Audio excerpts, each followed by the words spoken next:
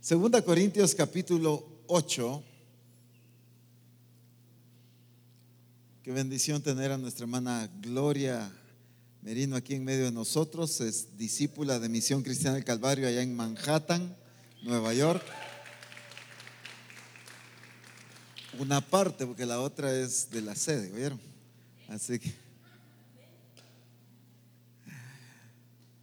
hace unos momentos pues el profeta Wilson, que es el pastor de la iglesia allá en Manhattan, acaba de salir ya para el aeropuerto. Ellos vinieron a la reunión del cuerpo ministerial, pero pues él ya tiene que estar en el aeropuerto, ya que sale hoy en la noche de regreso para New Jersey. Así que declaramos bendición sobre la vida del profeta Wilson. Amén. Amén. Y que pues nuestra hermana Gloria lleve saludos de parte de la sede central para todos los hermanos y nuestra familia allá en Manhattan. Amén. Bueno, como de 5 llévales, porque 5 mandaron saludos. ¿Oyes? Amén. Así que de ellos 5 mándales saludos. Diles que al menos 5 los aman con todo su corazón. Como 8 ya van. ¿Ok? Gloria a Dios. Segunda Corintios capítulo 8, verso 9. Porque ya conocéis la gracia de nuestro Señor Jesucristo, que por amor a vosotros se hizo ¿qué? Pobre, siendo rico. ¿Cómo es Él? ¿Cómo es Él? ¿Cómo es Cristo? Rico, se hizo pobre, siendo rico, para que vosotros en su pobreza, en la de Él, fueseis. ¿Quiénes? Nosotros. Hace muchos años recuerdo que el apóstol Abraham contaba una anécdota, y es una anécdota real, pero se la escuché varias veces y era respecto a una persona que su sueño era viajar en crucero. Tal vez ustedes van a recordar la anécdota. Y su sueño era viajar en un crucero de primera clase y ahorró por años, porque pues no tenía muchos recursos financieros, y ahorró hasta que al fin logró pagar su boleto. 8 días en un crucero. Y entonces pagó su boleto, llegó, arregló su maleta, se fue al crucero. Y ustedes saben cómo son esos cruceros que parecen hoteles, ¿verdad? 5 estrellas, con todas las comodidades, centro comercial, piscinas, juegos, restaurantes de varias clases. Y entonces él disfrutaba de la vista de las piscinas, él estaba feliz, su sueño se había cumplido. Pero que cada momento que llegaba el tiempo de comer, él se iba a encerrar a su, ¿cómo se le llama? Camarote, a su cuarto, pues vaya. Se encerraba en su habitación y él abría su maleta y sacaba galletas saladas y queso Kraft. Porque él decía: soñé tanto con venir aquí, pero no tengo dinero para pagar la comida. Y entonces él llevó galletas saladas y queso Kraft, eso desayunaba. Al momento del almuerzo se iba a encerrar a su camarote otra vez a sacar las galletas saladas y el queso Kraft. En el momento de la cena se iba a encerrar otra vez a comer su galleta salada y su queso Kraft.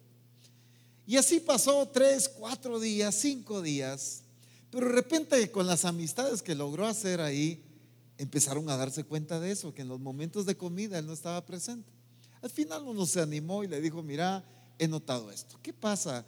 Que en los momentos de comida no estás con nosotros. En todos los demás momentos ahí estás, pero en los momentos de comida te desapareces.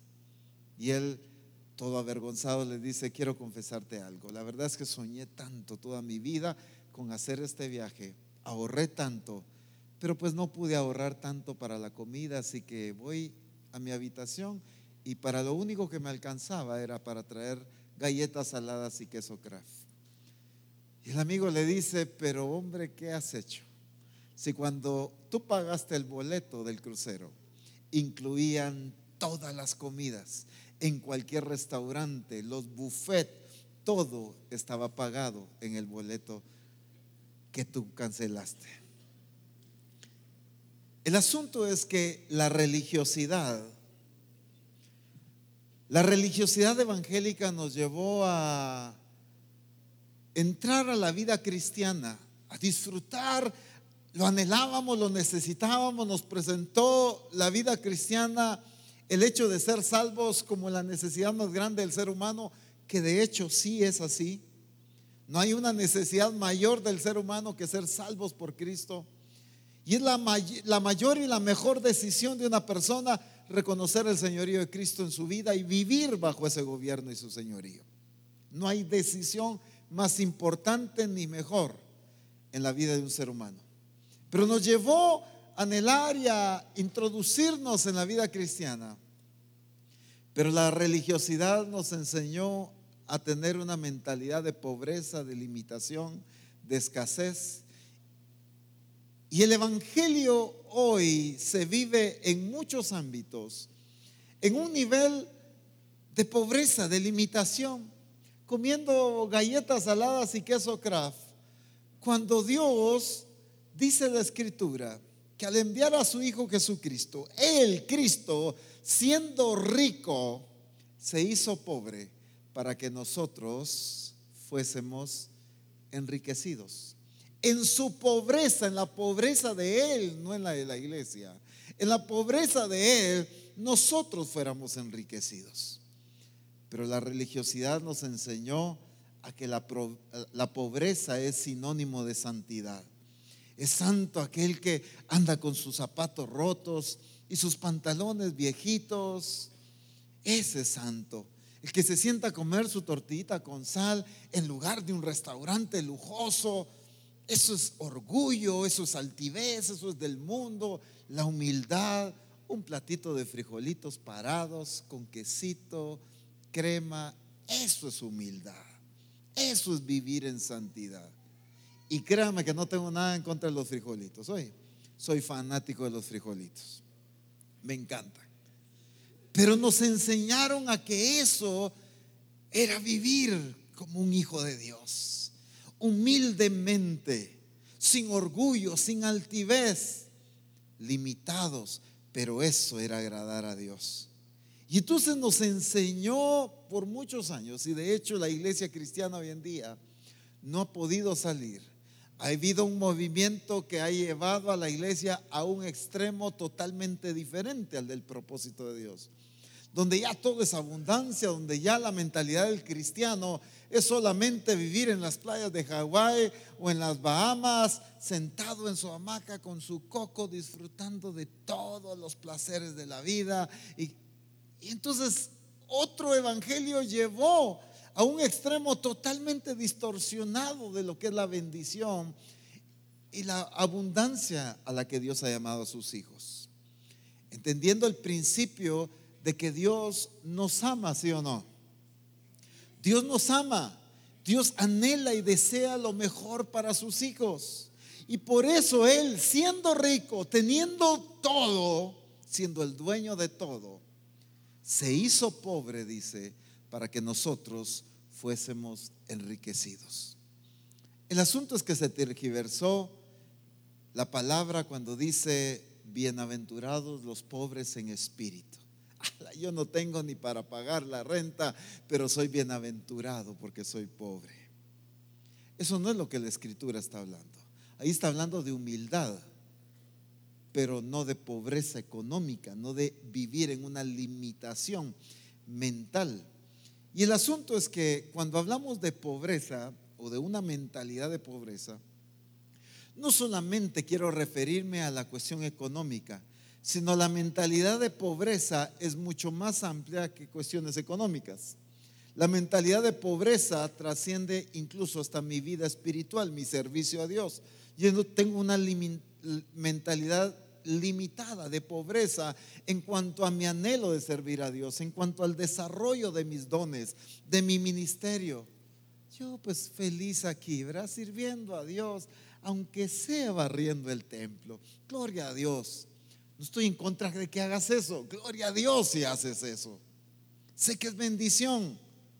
Pero el problema es que tenemos la misma mentalidad que los frijolitos parados. Ahí está, felices con tener eso, y así me quiere Dios. Y así quiere Dios que yo le sirva, nada más barriendo el templo, solo acomodando las sillas, solo haciendo tal tarea. Eso es una mentalidad de pobreza también. Una mentalidad de pobreza en cuanto a nuestra expresión de la naturaleza de Cristo. Al menos que la gente vea que yo soy cristiano y me vengo con mi Biblia bajo el brazo, pero no hay expresión de madurez, no hay expresión de excelencia, no hay expresión de mansedumbre, no hay expresión de amor, no hay expresión de perdón. Pero esa es una mentalidad de pobreza, limitado, escaso. Y el Señor está haciéndonos libres de todo ese tipo de pensamientos y mentalidades que están deteniendo la expresión plena de Cristo en medio de nosotros. Por muchos años se ha predicado un evangelio de pobreza, de limitación. Eso es lo que agrada a Dios. No busque las cosas caras, hermanos, porque eso es del mundo, eso es fanatismo. Confórmese con lo barato, con lo… Híjoles, qué terrible engaño. Cuando veo que Dios jamás se ha conformado en el sentido de anhelar las cosas inservibles o las cosas más baratas. Si no, échele un vistazo a la escritura de cómo tiene el cielo Él. Porque si a algo le gusta vivir a Él es en la abundancia. Si no, échele un ojo a cómo creó el huerto del Edén, por ejemplo. No solo en la abundancia de provisión, de frutos, de cultivos y de todo, sino también de perlas, de oro, de plata, de piedras preciosas que había en ese lugar. Porque esa es la mentalidad de Dios. Siempre pensando en abundancia, siempre pensando en bendición. Pero el enemigo metió esa mentalidad en la iglesia para limitar la capacidad de expresión de los hijos de Dios. Y nos ha engañado con esta situación.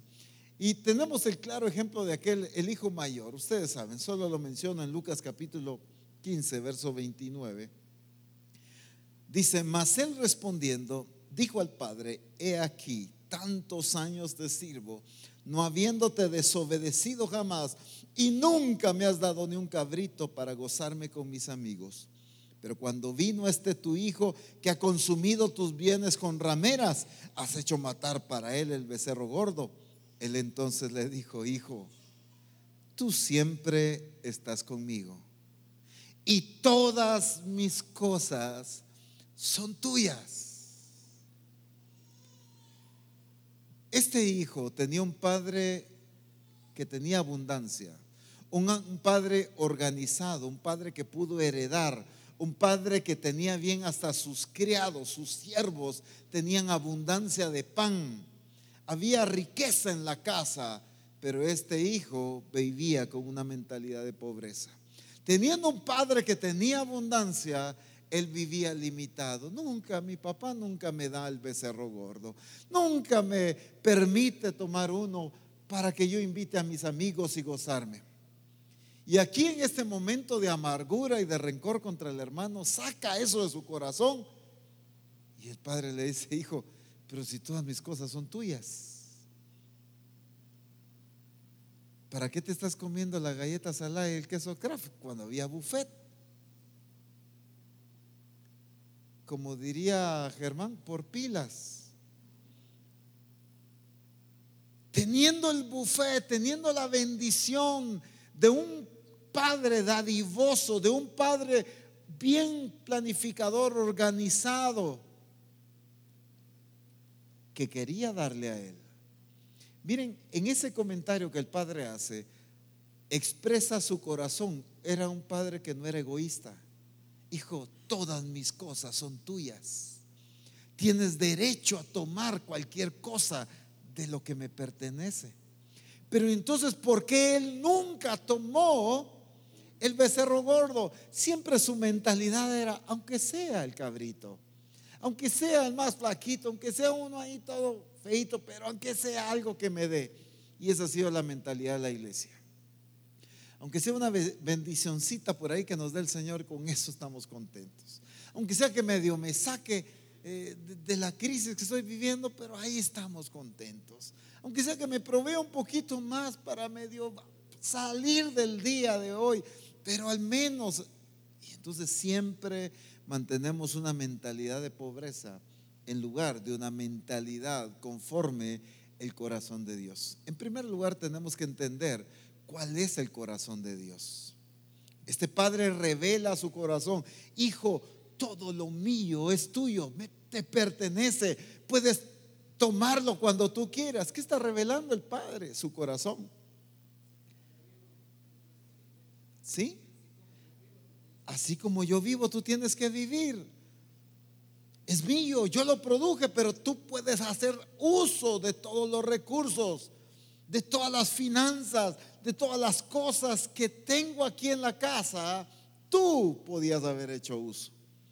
Y entonces este hijo vivió amargado, expresó amargura y expresó dolor, pero no porque tenía un padre malo, tacaño, o que no quería bendecirlo, sino porque él tenía una mentalidad limitada. Y así hay mucho cristiano hoy en día, amargado con Dios. Dios nunca me ha sacado de esta crisis, siempre vivo así. Miren qué situación tan difícil. ¿Por qué Dios no me rescata? ¿Por qué Dios no me saca? ¿Por qué a otro Dios lo prospera? ¿Y por qué a mí me tiene metido en esta situación? Y muchas de las oraciones expresan amargura ante Dios, cuando la Escritura dice que somos herederos de Dios y coherederos juntamente con Cristo. Y entonces prácticamente con eso nos está diciendo el Señor: todo lo mío es tuyo. Si ya te heredé, todo lo mío, tú tienes derecho a utilizarlo. Pero entonces, ¿por qué no lo disfrutamos? El problema vuelve a radicar, como hemos estado hablando estos jueves, en la manera de pensar. Cambiando nuestra manera de pensar, dice la Escritura, cambia nuestra manera de vivir. Por eso en la versión 60 dice: transformaos por medio de la renovación de vuestro entendimiento, para que comprobéis cuál sea la buena voluntad de Dios, agradable y perfecta. Así es la voluntad de Dios, así es Dios. Pero ¿por qué no lo comprobamos? Porque no ha sido renovado nuestro entendimiento. Y lo que el Espíritu Santo está trabajando es esa mentalidad. Ahora, fíjense lo que dice Filipenses capítulo 4 y versículo 12. Y ahí quiero poner un poquito de balance. Sé que esto es un tema sumamente amplio y es imposible que en un mensaje de 45 minutos podamos hablar todo y abarcar todo. Sin duda alguna van a quedar cosas pendientes. Pero en Filipenses capítulo 4, versículo 12, el apóstol Pablo dice: sé vivir como humildemente y sé tener abundancia. En todo y por todo estoy enseñado, así que para estar saciado como para tener hambre, así para tener ¿qué cosa? Abundancia como para tener necesidad. La verdad es que hay varias traducciones o versiones que están preciosas, al menos una voy a mencionar. Creo que es la hispanoamericana. Dice: tengo experiencia de pobreza y de riqueza, dice. El apóstol Pablo sabía lo que era vivir en riqueza. Así que esos legalistas que atacan la riqueza y que están pero perdidos en el espacio, ¿verdad?, que fomentan la pobreza en la iglesia. El apóstol Pablo dice: sé vivir en pobreza, pero también sé vivir en riqueza. Sabía cómo vivir en riqueza. Estoy perfectamente entrenado para todo, dice, para estar harto y para pasar hambre. Pero miren esto: para nadar en la abundancia y para vivir en estrechez. Ahora, ¿cómo así? Si Dios desea que sea prosperado, ¿por qué no solo vive nadando en abundancia, como dice esta versión? El evangelio hoy están esos dos extremos: el que enseña solo la importancia de vivir en pobreza, y el otro, el que te lleva a querer vivir solo nadando en abundancia. Pero aquí encuentro un evangelio en que enseña al discípulo y al Hijo de Dios, al entender la soberanía de Dios y los planes perfectos de Dios para su vida, que cuando por alguna razón y algún propósito, porque Dios así es, intencional, esta persona experimenta limitación, esta persona sigue glorificando y sirviendo a Dios, porque es preparado aún cuando solo está el platito de frijoles, pero así sigue glorificando a Dios. Pero eso no significa que esta situación es permanente, no significa que así es la voluntad de Dios que viva, porque entonces de repente él se hace, sirve, sigue glorificando a Dios aún en la escasez, pero de repente dice que está nadando en la abundancia. Y entonces también ni la abundancia lo saca del temor de Dios, lo saca de su servicio y de su amor a Dios, pero tampoco la pobreza ni la escasez.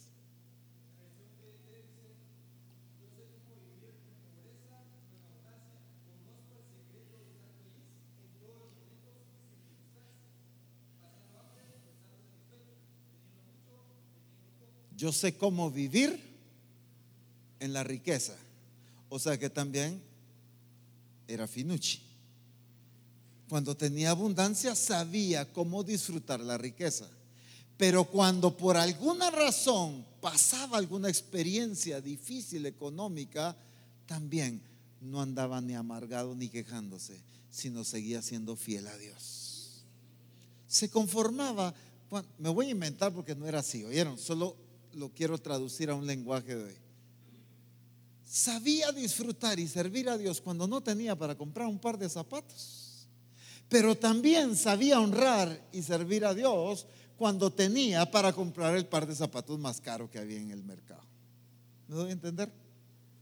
El asunto de hoy es que la religiosidad evangélica nos llevó a vivir en pobreza, porque eso es lo que agrada a Dios, humildad.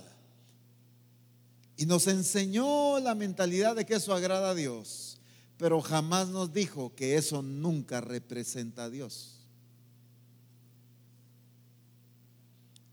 Dijéralo un poquito ahí. Así se agrada a Dios, la humildad agrada a Dios, pero jamás la pobreza representa a Dios.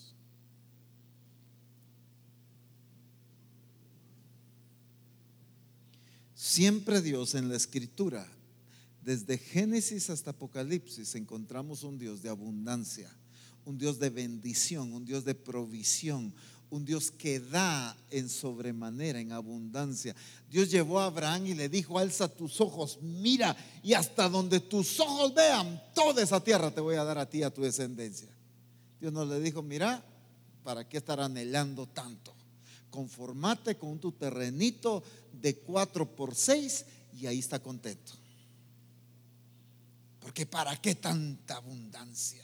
¿Para qué querés tanto? Eso es orgullo. No, le dijo: donde tus ojos miran, mira hacia el norte, mira hacia el sur, mira hacia el oeste, mira hacia el este, mira a todos lados, y donde tus ojos alcancen a ver, eso te voy a dar.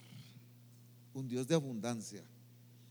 Jesús multiplica los panes y los peces, y no multiplicó y dijeron los discípulos: bueno, Señor, le logramos dar a 4,900 hombres, pero solo nos quedaron 100 sin comer. No, a todos les dieron de comer en abundancia.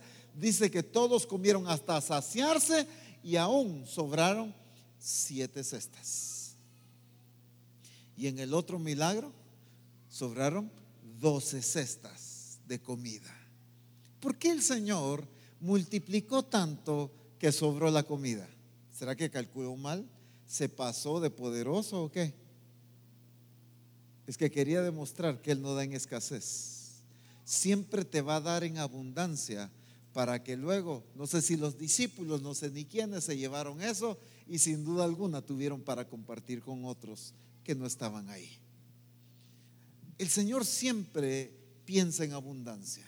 Te voy a llevar, le dijo al pueblo, a una tierra que fluye leche y miel. La tierra era abundante en su riqueza, en su productividad. Entonces siempre Dios está anhelando eso. Pero nosotros somos los que tenemos una mentalidad limitada. Y entonces, como la religiosidad nos enseñó esto, nos llevó a pensar que ser pobre agrada a Dios. Y nos enseñó a tenerle miedo a la abundancia, diciéndonos: es que si viene la abundancia nos podemos alejar de Dios. Y es que si Dios te provee, tu corazón se puede ir tras las riquezas. Y empezó a atacar y a usar pasajes como el amor al dinero es la raíz de todos los males. Y por supuesto que sí es la raíz de todos los males, pero no es el dinero, es el amor al dinero. Es cuando tú amas, cuando te dejas gobernar por el dinero. Eso es la raíz de todos los males. Pero cuando aún en abundancia, como el apóstol Pablo, y esta expresión me gustó, cuando nadaba en la abundancia, dice esa traducción, él no se desvió del temor de Dios. Eso es lo que el Espíritu Santo nos está llevando a experimentar. A que cuando hay abundancia, nosotros sigamos siendo fieles y temerosos a Dios, jamás desviándonos y amando la riqueza ni los bienes materiales más que el Señor, disfrutando lo que Dios nos dé, disfrutando y administrándolo correctamente. Pero en algún momento, si Dios permite que pasemos a escasez, Él no deja de ser Dios. Lo que el apóstol Pablo presenta aquí es: Dios sigue siendo Dios aun cuando tengo hambre o aun cuando estoy harto, dice, cuando estoy saciado, aun cuando no tengo, aun cuando hay abundancia, Él seguía siendo Dios. Y eso es lo que la iglesia hoy presenta: dos extremos. No, si yo vivo en abundancia, pero si alguien pasa una escasez, ese está bajo maldición. Quizá Dios le está enseñando algo. Quizá Dios lo está preparando para otra cosa, para valorar, para administrar mejor. Quizá lo que Dios quiere es corregir su mala administración. Pues sí, porque a veces Dios nos provee y lo echamos a perder por la mala administración. Las malas decisiones son las que llevan a la pobreza. Pero también no podemos conformarnos con una mentalidad limitada de pobreza, de escasez. No, mejor aquí a lo seguro, pues así me quiere Dios. Y eso es lo que el enemigo ha utilizado tanto. Y Dios está sacando a su iglesia de esa mentalidad. Y seamos francos, Dios se propuso sacar a la sede central de esa mentalidad de pobreza. Dios se propuso sacar a la sede central. Lo voy a decir de otra manera: Dios se propuso sacarte a ti de una mentalidad de pobreza. Dios está determinado en sacarte a ti y a mí de esa mentalidad de pobreza. Si la pobreza fuera la vida de santidad y si la pobreza fuera agradable a Dios, entonces habría que borrar de la escritura Job 36:15, porque dice: al pobre librará de su pobreza. Al pobre librará de su pobreza. ¿Qué significa librará? ¿A quién se libra de algo? Al que está atrapado, al que está preso, al que está cautivo. La pobreza tiene cautiva a la iglesia. La pobreza tiene encarcelada, tiene limitada muchas veces al Hijo de Dios. Quiere servir a Dios, pero no puede porque no tiene recursos económicos. Quiere hacer algo, quiere ayudar a otros, pero no puede porque ni siquiera le alcanza para esto. Y quiere honrar a Dios, pero tampoco puede. Siempre cualquier proyecto, siempre cualquier anhelo. La iglesia está limitada en su expresión de la naturaleza de Cristo. Incluso, yo estoy diciendo que esto es lo único, pero es un área que la iglesia necesita ser libre. Librar al pobre de su pobreza. Este que está viviendo en pobreza necesita ser libre de ese cautiverio en el que ha estado atado. Es que si esa fuera la voluntad de Dios, ¿para qué va a estar libertándolo de eso? Es más, diría a todos esos ricos, voy a traerlos a la pobreza. Pero Jesús no dijo eso.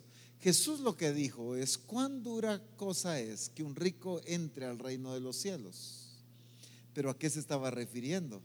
A que a este hombre le dio la oportunidad de entrar, pero amó más sus posesiones, porque le dijo: vende todo lo que tienes y dáselo a los pobres. Y él analizó y él dijo: tengo mucho, ¿sigo a Cristo o me quedo con mis propiedades?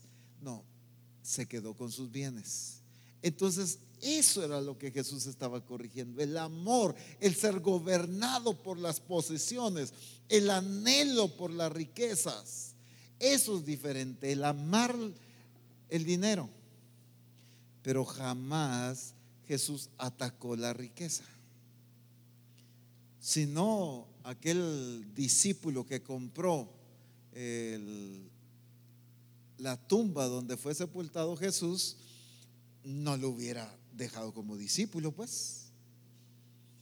Tú sos rico, del diablo lo hubiera sacado de tus discípulos. Sin embargo, la escritura dice que José de Arimatea era un hombre rico y era un discípulo de Cristo. Era un hombre rico y era un discípulo de Cristo.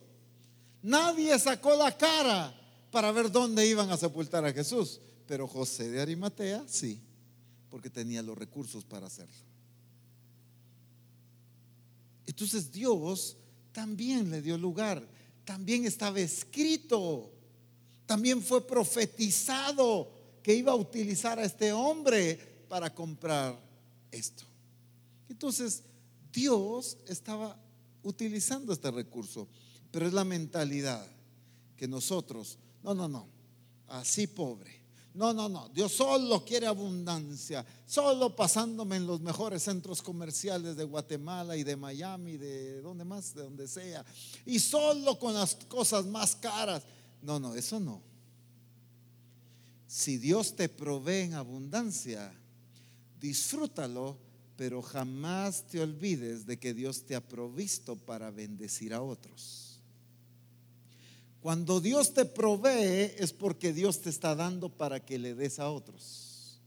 Siempre Dios va a bendecir a su iglesia para que su iglesia sea bendición para los demás. Y si Dios te provee en abundancia, disfruta, aprende a disfrutar las riquezas, como el apóstol Pablo también se daba sus buenos gustos. Yo sé vivir en la riqueza, dijo. ¿Y qué es saber vivir en la riqueza, hermanos? ¿Qué significa eso de saber vivir en la riqueza? No tener avaricia. ¿Qué más? Que la riqueza no lo desvíen. ¿Qué más? Saber vivir en la riqueza. Una correcta administración. ¿Qué más? Que se disfruta. Por ahí quiero resaltar. Saber vivir, aprender a vivir en la abundancia y en las riquezas, es también aprender a disfrutar la bendición de Dios. Pero en una situación y en una crisis, en una experiencia, en alguna prueba, tenemos que entender que las pruebas son momentáneas, como dice la palabra. No es el estado permanente donde Dios quiere tener su iglesia. Quizá es la prueba, quizá es la experiencia que Dios está utilizando para llevarte a madurar o llevarte a administrar correctamente. Algunos no han salido de esa limitación porque no han aprendido lo que el Señor les quiere enseñar. Y les enseña una correcta administración y les enseña que administren, a que sean fieles a Dios en sus finanzas. Pero como no aprenden, siguen repitiendo el grado. Y ahí están, repite y repite y repite y repite. Y algunos ya sacaron doctorado en ese nivel. ¿Cuál? Doctorado en pobreza. Cuando no es el estado permanente donde Dios te quiere tener. Es donde tú has permanecido, pero por no entender lo que el Señor te ha estado enseñando, por no aplicar las verdades que Dios te ha estado formando en ti, por no cambiar tu manera de pensar. Y es que Dios, si algo nos enseña, es a que seamos fieles primero a Dios. Fieles primero a Dios con nuestras finanzas. Pero algunos no somos. A veces sí damos lo que corresponde a Dios y en otras ocasiones no. Ahora sí nos acordamos de honrar a Dios con lo que le corresponde. Estoy hablando de diezmos, estoy hablando de ofrendas, estoy hablando de siembras, de primicias, pero en otras ocasiones se nos olvida. Hoy no me alcanza, hoy sí me alcanza, hoy sí doy mi diezmo. Esa infidelidad a Dios hace que nosotros nos mantengamos en ese estado, pero no es el nivel donde Dios quiere que vivamos. Y entonces decimos, así es como Dios quiere que yo viva. Pero eso es mala administración. No es voluntad de Dios, es mala administración. Y entonces tenemos que entender que a veces nosotros mismos nos excusamos porque el problema está en nuestra manera de pensar. Y anoté algunos pensamientos que necesitamos aprender a derribar en nuestra manera de pensar. Por ejemplo, una mentalidad pobre es alimentada a veces con expresiones o excusas como: es que aún no es mi tiempo, hermanos, no estoy preparado, así estoy bien, todavía no estoy listo. Todo se debe a la crisis que está pasando Guatemala. Oye, es por el problema a nivel mundial que estamos así. Son puras excusas de una manera de pensar limitada. Pero también muchas veces nos dejamos influenciar por gente que no tiene la mentalidad de Cristo, de comentarios o de situaciones o de palabras que a veces nuestra familia, nuestros amigos nos dicen. Por ejemplo, mira, no, vos no servís para eso, para ser un empresario. No, mejor ni te tires. No, ¿para qué vas a intentar? No servís para eso.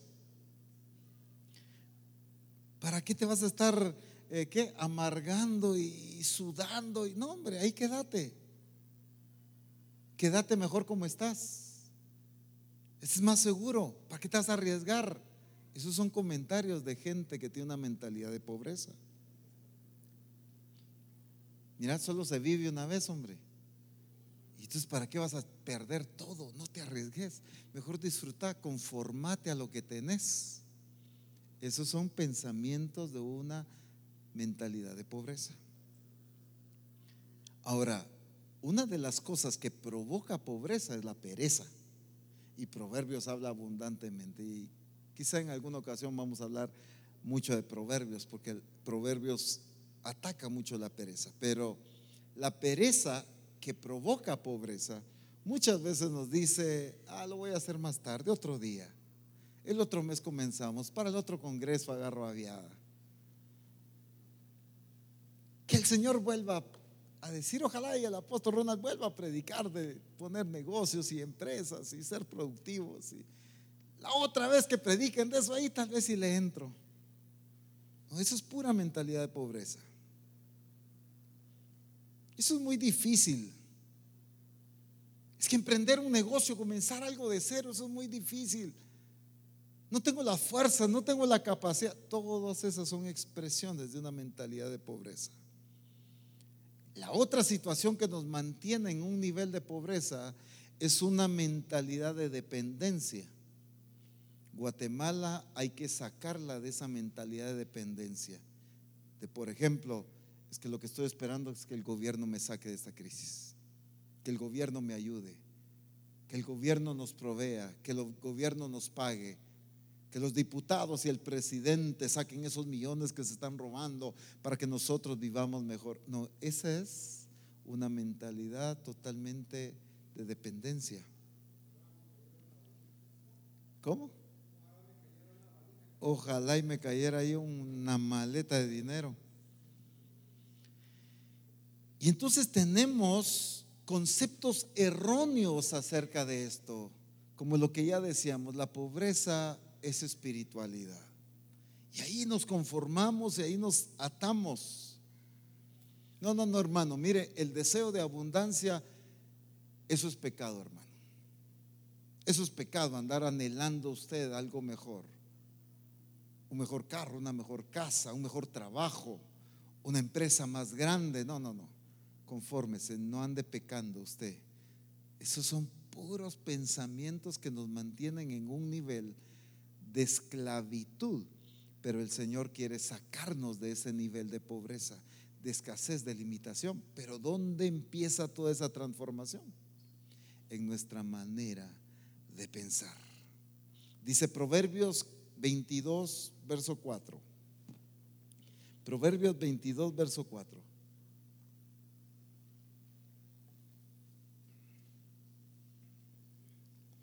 Riquezas, honra y vida son la remuneración de la humildad y del temor de Jehová. Vive humilde y vive temeroso de Dios. ¿Y cuál va a ser el pago?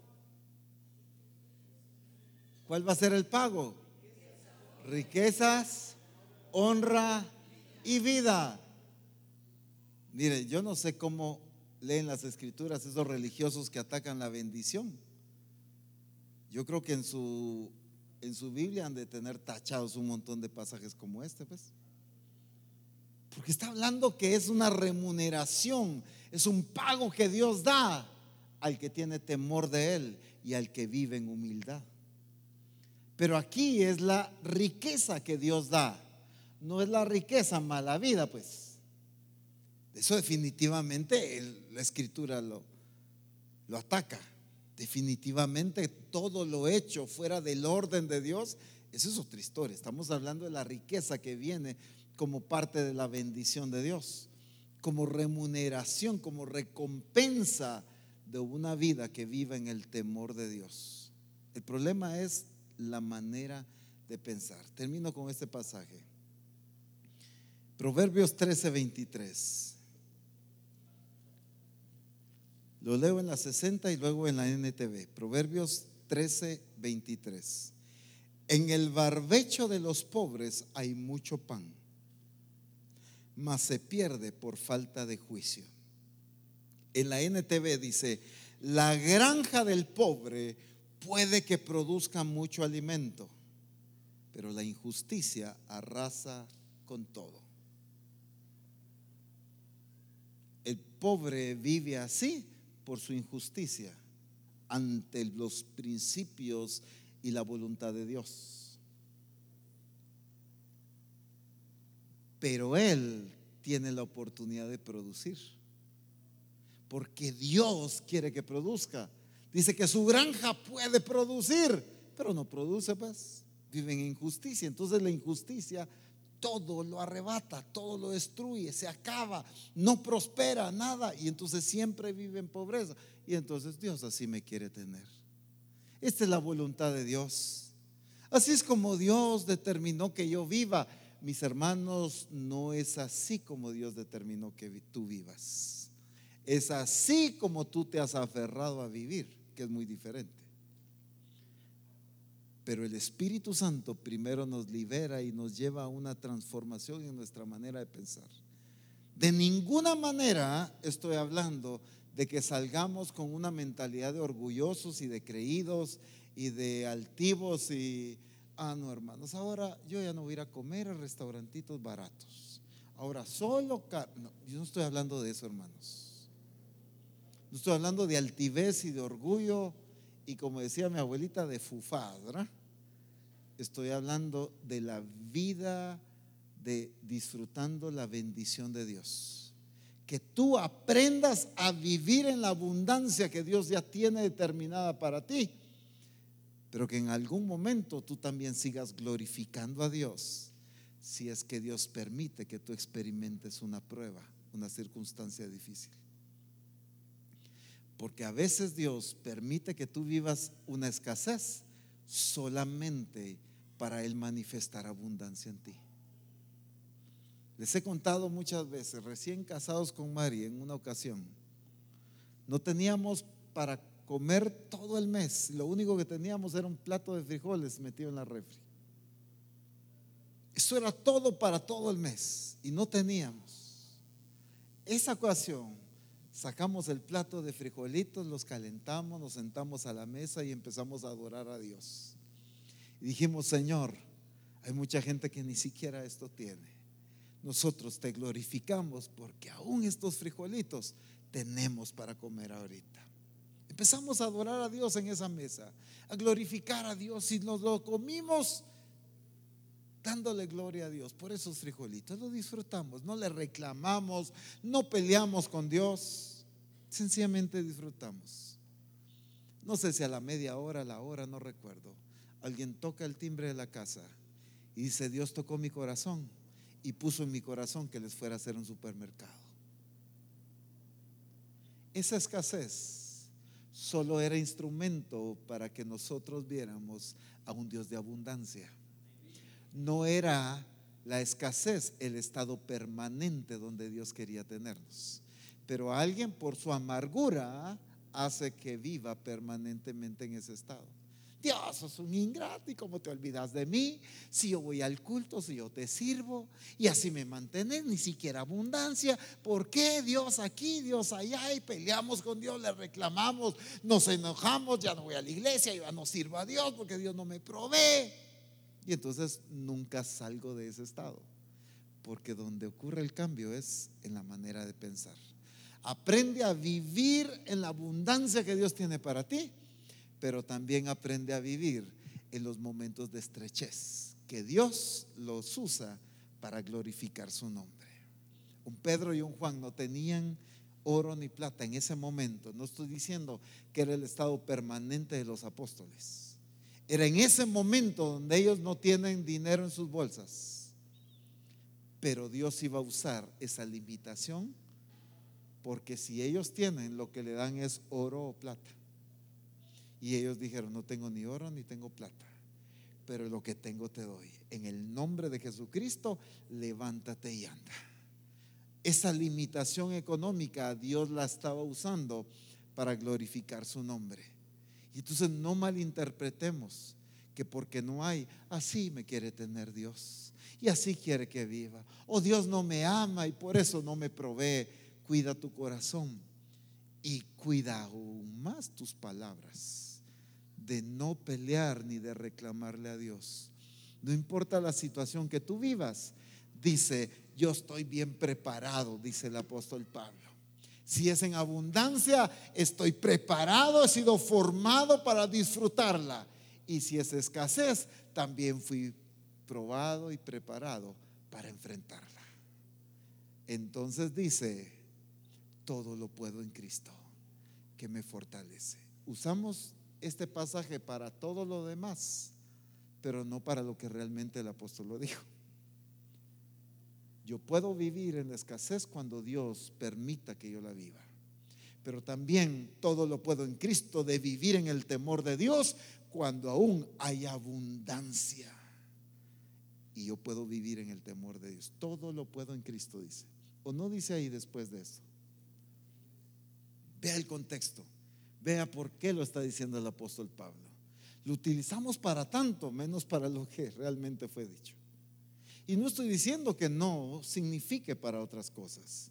Sencillamente él está diciendo: yo puedo vivir y seguir amando y sirviendo a Dios y entendiendo que Dios me va a sacar esto, aun cuando haya limitación.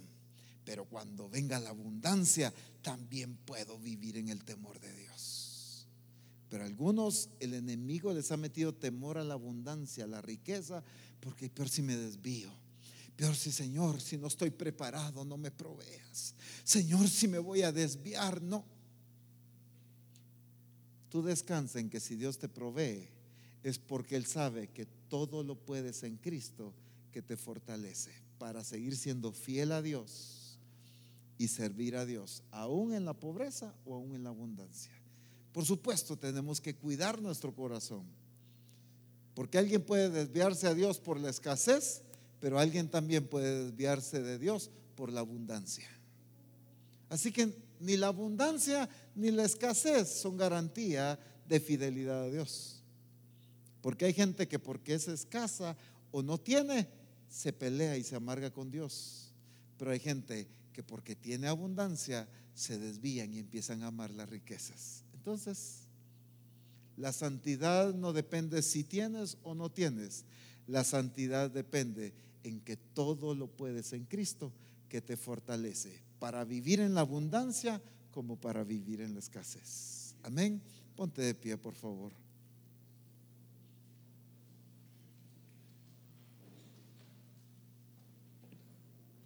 Aunque sea un momentito ahí, adoremos.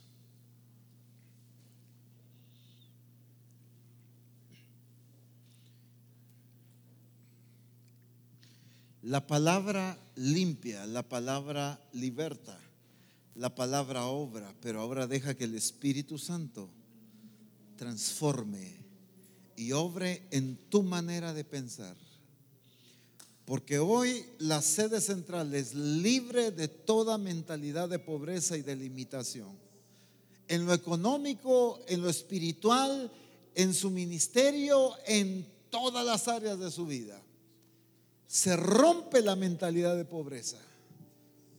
Porque lo que Dios ya empezó en nosotros no puede expresarse en plenitud aún en odres viejos con una mentalidad de pobreza.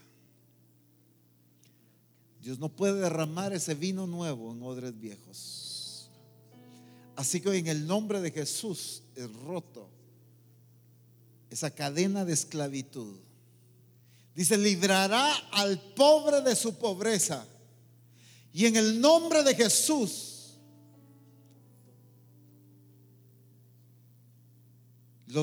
los pobres son libres de su pobreza en la sede central y en Misión Cristiana del Calvario. Es tiempo en que los pobres sean libres de su pobreza, porque esa es la voluntad de Dios. Porque riquezas, honra y vida son la remuneración de la humildad y del temor de Dios. Dios te llamó a que vivas en humildad y Dios te llamó a que vivas en el temor de Dios. Así que viene riquezas, viene vida, viene honra para ti. En el nombre de Jesús, suelta esa mentalidad, libérate de esa mentalidad. En el nombre de Jesús, libérate de esa mentalidad ahora. Rompe en el nombre poderoso de Jesús eso. Cuida tus palabras, cuida tus expresiones, cuida tus acciones, cuida tus decisiones. Que ninguna acción ni decisión tuya sea originada por una mentalidad de pobreza, sino una mentalidad de bendición, una mentalidad de sabiduría, de prudencia y de temor de Dios. Porque una mentalidad correcta jamás actúa alocadamente, jamás imprudentemente, jamás hace las cosas sin una correcta administración. Para eso es necesaria la sabiduría de Dios también. En el nombre de Jesús, tiempo de multiplicación y tiempo de abundancia, tiempo de riqueza y tiempo de bendición en el nombre de Jesús. Pero es rota toda cadena de esclavitud a una mentalidad de pobreza y de acciones de pobreza, de una visión pobre, de anhelos pobres, de entendimiento pobre y limitado. En el nombre de Jesús, sede central, eres libre en el nombre de Jesús de esa mentalidad. Sede central, eres libre. Hay transformación en tu manera de pensar en el nombre de Jesús. Hay transformación en la manera de pensar. Se renueva el odre. Es puesto un odre nuevo para recibir el vino nuevo. Porque se levantará gente en abundancia, gente con provisión, gente millonaria, pero que vivirá en el temor de Dios, que honrará a Dios con todos sus bienes, que honrará a Dios con todas sus ganancias. Esa es la gente que Dios se determinó. Viene puertas abiertas en el nombre de Jesús, pero no veas la expansión de tu negocio con una mentalidad pobre, porque hoy se rompe en el nombre de Jesús. Han habido oportunidades, pero la mentalidad de pobreza no las ha tomado, no te ha llevado a tomarlas. Pero hoy en el nombre de Jesús, por causa de que eres libre, tomarás las oportunidades que el Señor te da. Caminarás por las sendas que el Espíritu Santo te dirija, y poseerás la bendición y la abundancia que el Padre determinó para ti, para el cumplimiento de sus planes y de su propósito.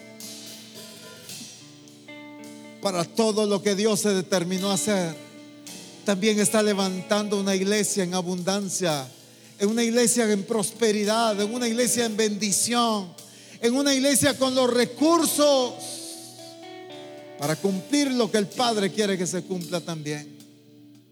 Por eso somos libres en el nombre de Jesús. Somos libres en el nombre de Jesús. Libres en el nombre de Jesús. Porque donde está el Espíritu del Señor, allí hay libertad, dice la palabra. Por lo tanto, declaro libertad en el nombre de Jesús. Se pudre el yugo de esclavitud.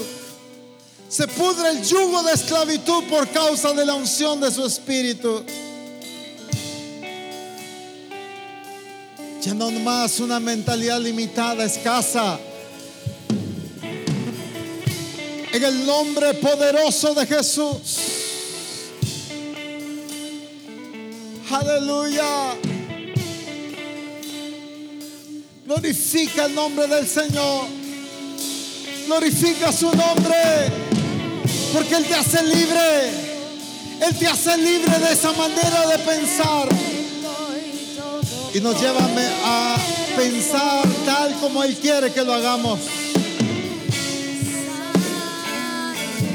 En el nombre de Jesús.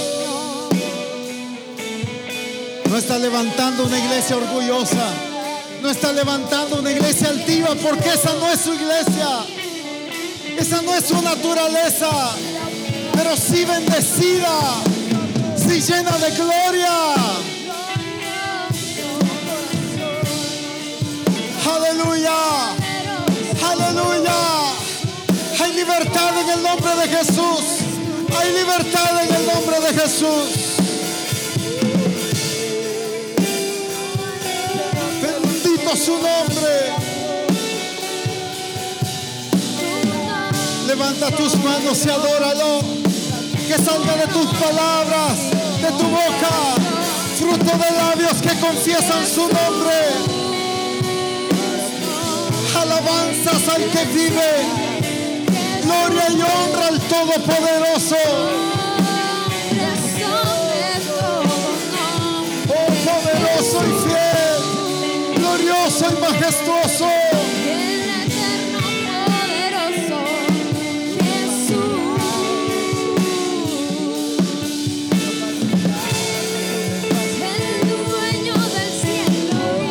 Mientras adoras, eres libre. Tú solo adoras, tú solo glorificas su nombre. Aleluya.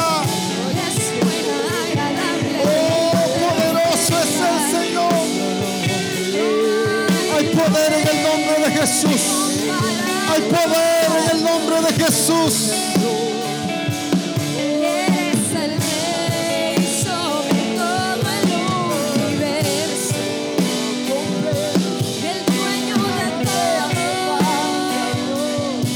manera de pensar que conduce a la pobreza se va. Toda actitud que conduce a pobreza se va. En el nombre poderoso de Cristo.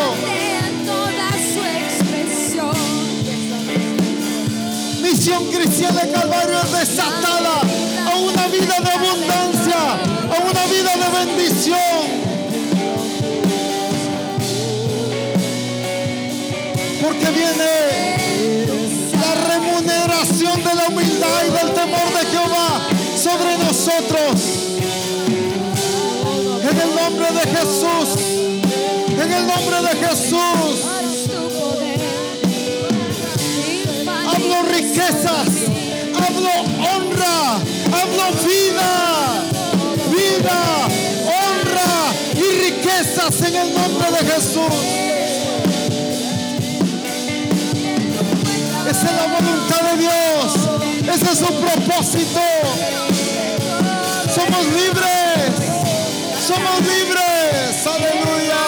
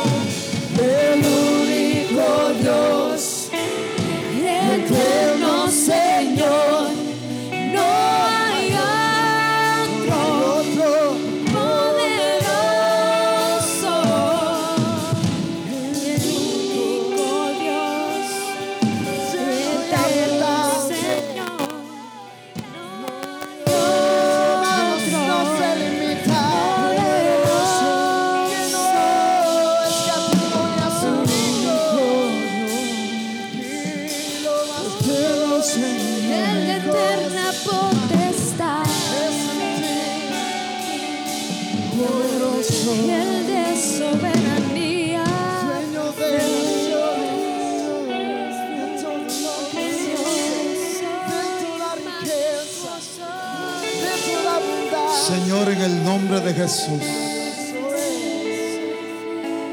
y con la autoridad que tú me has dado, hoy declaro el tiempo para que los pobres en Misión Cristiana del Calvario sean libres de la pobreza. Libres de la pobreza en el nombre de Jesús. Y por cuanto tú has levantado tu iglesia en humildad y en una expresión del temor de Dios, declaro tiempo de remuneración, de riquezas, de honra y de vida en el nombre de Jesús. En el nombre de Jesús viene la remuneración, viene la recompensa, viene el pago de la humildad y de la vida de temor de Dios. En el nombre de Jesús, vida en abundancia, honra dada por Dios, no buscada por los hombres, sino dada por Dios. Pero riquezas dadas por Dios. En el nombre de Jesús, en el nombre poderoso de Cristo Jesús, lo declaramos. Para que en todo tu nombre sea glorificado, Señor.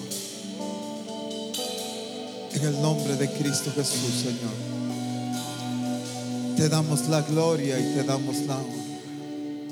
Te damos la exaltación solamente a ti, Señor. Aleluya. Bendito el nombre de Cristo Jesús. Amén. Aleluya. Glorioso el nombre de Jesús. Aleluya. Bendito sea el nombre del Señor.